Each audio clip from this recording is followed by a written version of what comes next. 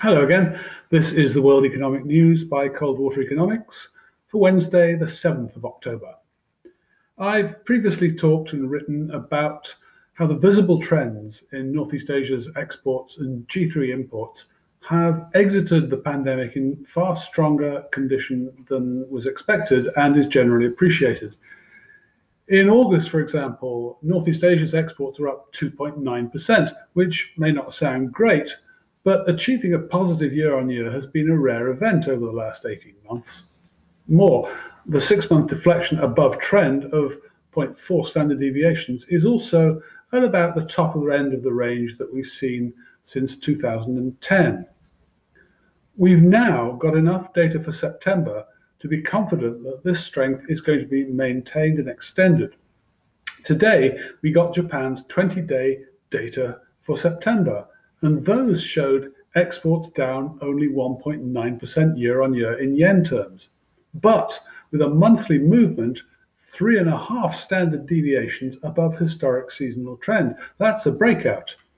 In dollar terms, those exports were down only 0.3% year-on-year, compared to a fall of 15.1% in August. Japan still accounts for about 14% of Northeast Asia's exports, so this is a significant result. But it's not the only one. Earlier, we learned that South Korea's September exports rose 7.7% in dollar terms, and the monthly movement was 2 standard deviations above historic seasonal trends. Whilst we don't have the breakdown for Japan's 20-day data, we do know that in South Korea, exports to the US were up 23.2%, to the EU up 15.4%, China was up 8.2%, ASEAN was up 8.2%, and India was up 28.2%. There was also a pretty good spread of industrial demand, with vehicles up 23.2%, semicons up 11.8%, and machinery up 0.8%. The total overall was being dragged down really only by petroleum products, which fell no less than 44.2%. That's what prices does for you. And petrochemicals, ditto, down 5.3%. We also had data from Taiwan today. Now, Taiwan has been the conspicuous front runner in the Northeast Asian trade recovery. And in September, its exports in dollar terms were up 9.4%.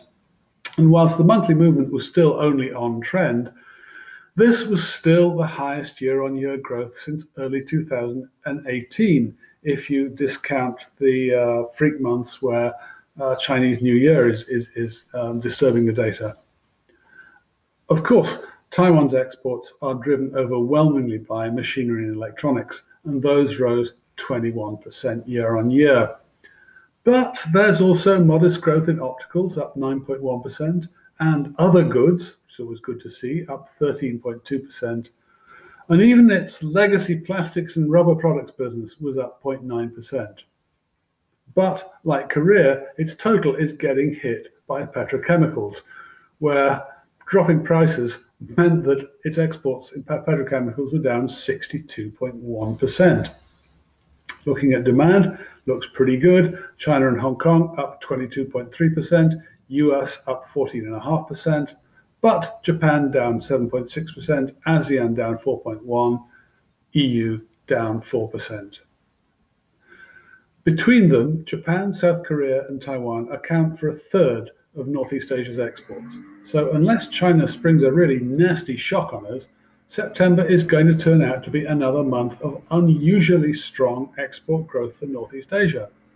And I should add, there's no reason to believe or expect China's exports are going to go down in September, at least according to what we know of its trading partners and the indication from China's own September PMIs, which included a 1.7-point rise in the export order subindex to 50.8.